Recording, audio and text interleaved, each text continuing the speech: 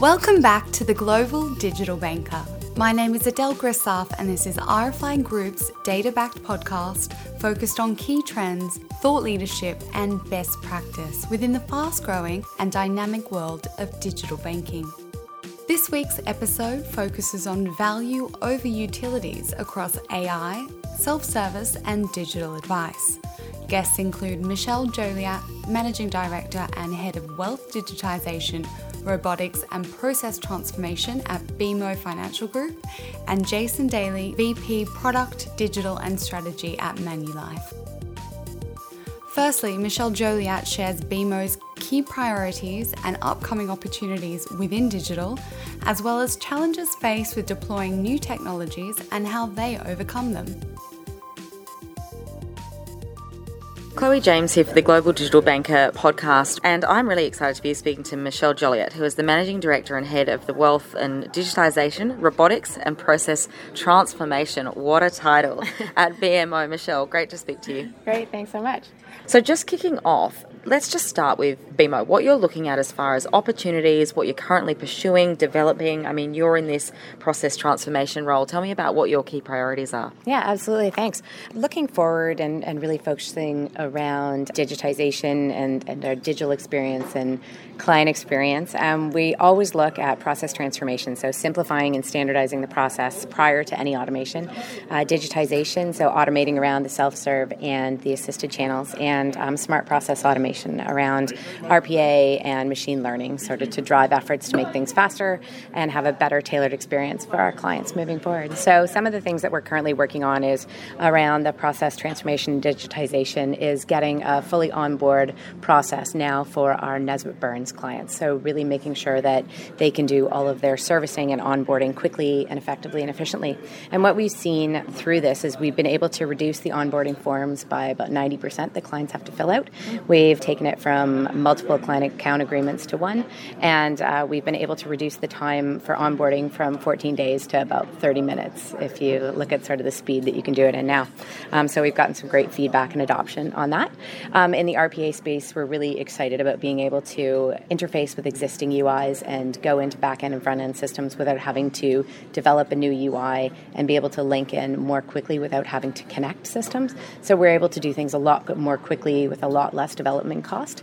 So we're really excited about sort of being able to do that. One of the ones we've just deployed accesses 18 different source systems, and we're able to do it for $100,000 instead of millions of dollars and be able to turn it out pretty quickly. We're able to fulfill service requests by customers and automating processes that bankers have to do day to day and make it a lot more easy to redeploy resources to value-added things. Awesome. I mean, it sounds like, speeding things up for customers is one thing, which is fantastic for them and fantastic for your user experience, but speeding things up for the organisation internally is hugely beneficial as well. If we move beyond these current and kind of recent opportunities, what's next? What's next for you? Some of the next opportunities you foresee or are expecting to see in the future? Obviously, keeping up with the speed of change. Anything else? Yeah, absolutely. I think we've been really focused on human-centric design and getting much closer to the customer, understand what drives their needs and values, and being able to approach them with empathy.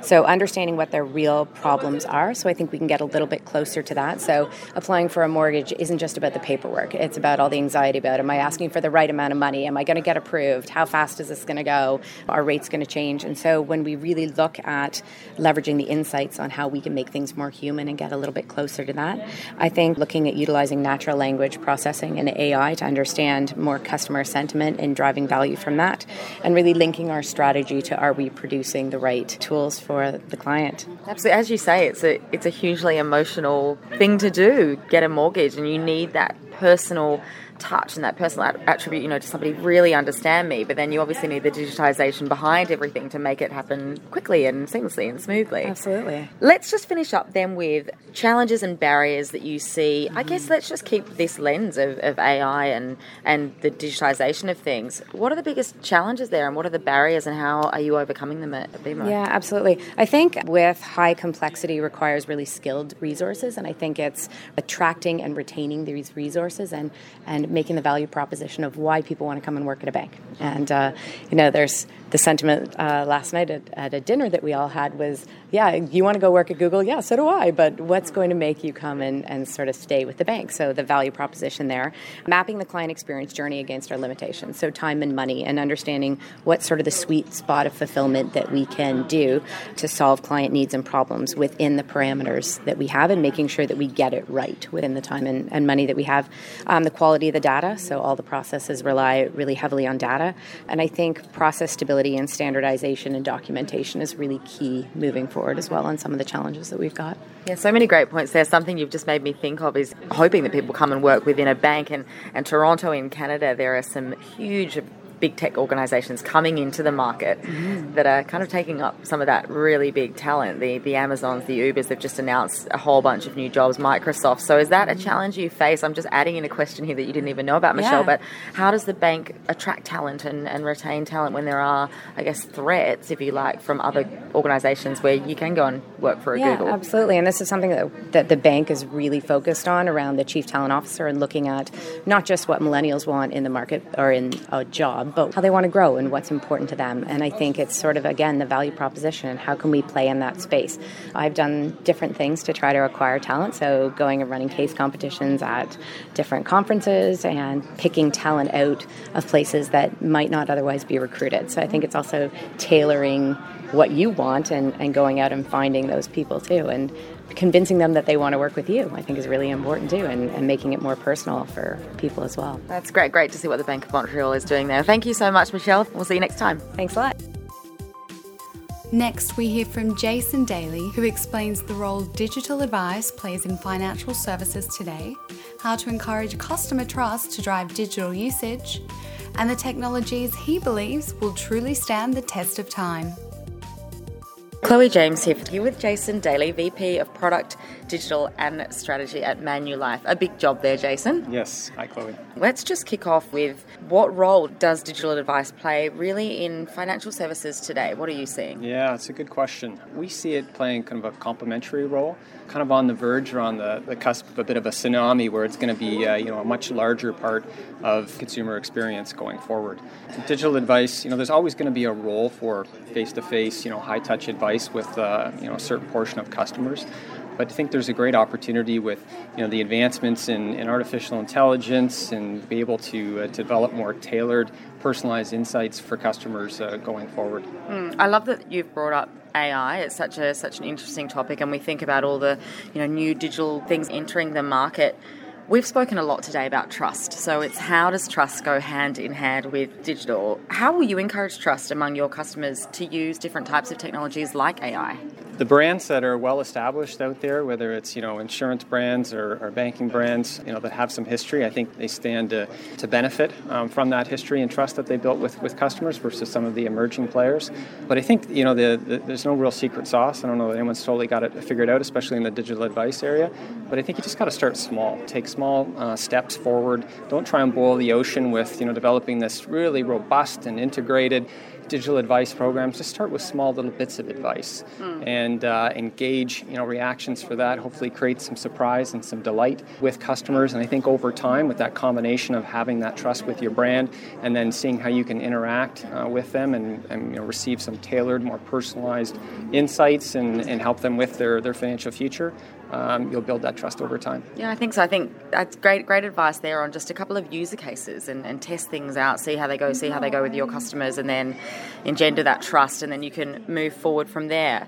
Manulife has a global customer base of over 26 million, big customer base there. How do you expect to see uptake play out geographically when it comes to digital?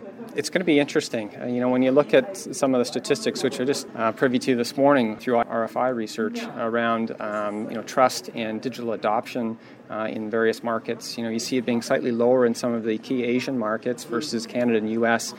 But I think with digital advice, where the big problem being trying to solve for with kind of that middle market, it's in Asia. So I think you're going to see maybe early adoption in, say, the U.S. market, maybe followed by Canada. But I think where the big push will be, let's say, maybe 3, 4, 5 years from now, you're solving a much bigger problem over there. And I think there's going to be a lot more resources and effort and attention in making digital advice more accessible and successful with the middle-class population. Absolutely. Thanks. Amazing insight there. Now, with technology, we see a lot of fads, we see a lot of trends, a lot of hype, a lot of buzzwords.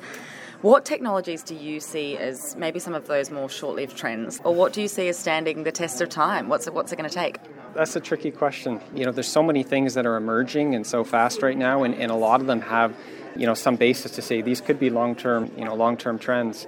I think things like maybe virtual reality, augmented reality, and how that maybe plays into financial services. People are experimenting with that a little bit. Are we going to actually walk around with goggles on? Yes, or pulling up, an augmented reality to find, an ATM or something like that. I think maybe those types of things might be a little short-lived, but definitely when I look at advanced analytics, artificial intelligence, I think that has the ability to really drive scale with tailored and personalized insights and recommendations for customers back to the kind of the overall digital advice. And they can do that at low cost. So I think the company that can combine that high-tech, high personalization, and do it in a low-cost manner, whether that's a bank or that's a big tech company or big data company, there's a great opportunity to win. And I think those technologies are going to be around for the long term. Awesome. Well, thanks, Jason. Thanks for your time. Thanks, Chloe. We hope you enjoyed the episode this week. To view the show notes from this episode, head to globaldigitalbanker.com. To get in touch with us, check out our Instagram, Global Digital Banker, Twitter at GDB Podcast, or on Facebook under Global Digital Banker Podcast. If you're interested in being a part of the show or would like to let us know what you think of this episode, email us at gdbpodcast@rfigroup.com.